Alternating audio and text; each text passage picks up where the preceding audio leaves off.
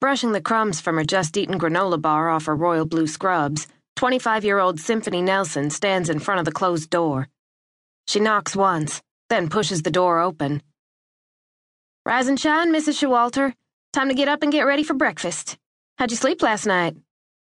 Mrs. Showalter lies perfectly still in her bed with her eyes closed. "I ain't getting up. Don't want to, don't have to, and you can't make me." Symphony walks to the window and twists open the mini blinds. "Look at that sun coming up. Did you ever see a prettier spring sunrise?" "I've seen nearly every sunrise for the past 83 years, Mrs. Showalter says, keeping her eyes closed. "If you've seen one sunrise, you've seen them all. I don't have any interest in seeing another one."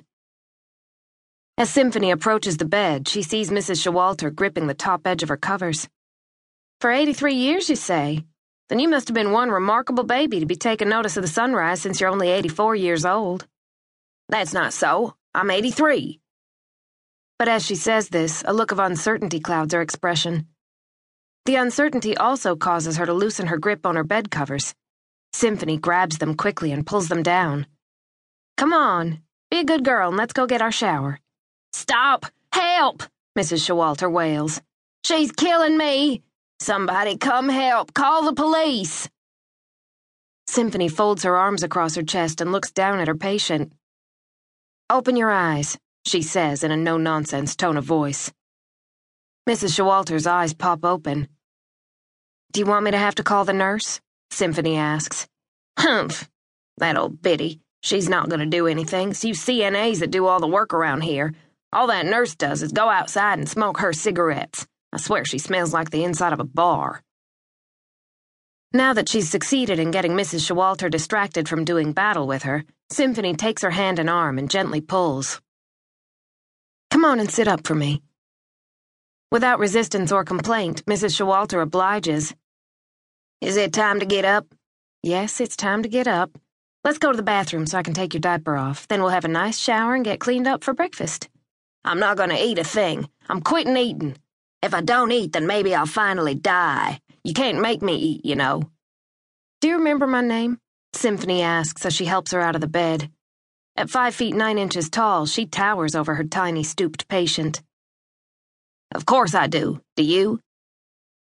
All Symphony's attention is focused on moving carefully beside Mrs. Showalter, making sure she doesn't fall as she shuffles toward the bathroom. 2 years ago, a patient she was tending did fall and suffered multiple fractures. Symphony still has nightmares about it. They move across the floor as if doing a crude, slow-motion tango. "My name is Symphony." "That's good you know who you are," Mrs. Showalter says. "Sometimes I don't remember my name." "How long have you known me?" "I've known of you my whole life. You taught my mother to play the piano when she was a little girl." "The piano? Are you sure?" "Yes, ma'am. Mother used to say that you were the best piano teacher in Northwest Tennessee because you taught your students how to read music and how to count, not just how to play by ear." "Did I know how to play the piano?" "Yes, you did. I wish you'd play for me sometime. There's a piano in the game room, you know." Mrs. Showalter looks at her. "Do I know you?" "My name is Symphony, and I've been taking care of you ever since I came to Mackenzie Retirement Home 6 years ago." "You're a sweet girl." As they enter the bathroom, Symphony gets a look at herself in the mirror.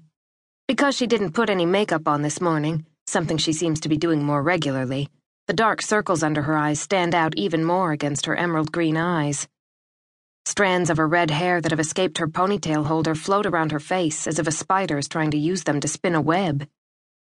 A spider's web, Symphony thinks. Now that's an accurate description of my life. Still holding Mrs. Showalter's arm with one hand, Symphony reaches into the shower stall with her other hand and turns on the water. Next, she lifts the nightgown off the tiny, frail lady, then removes her diaper. "Okay, into the shower with you." Mrs. Showalter pats Symphony's hand. "You're so kind to me. I love you." Symphony's vision blurs. A dust devil of emotions swirls in her heart. Tenderness toward this woman who, even through the confusion of her dementia, can express tender affection for her. Sadness and frustration because her own mother, whom Symphony has taken care of since she was 10 years old when her father left them, rarely if ever expresses appreciation for the role reversal that has been their lot since she tumbled down the ever-descending stairs of her mental illness, and anticipation and shame over what she knows she must do tonight.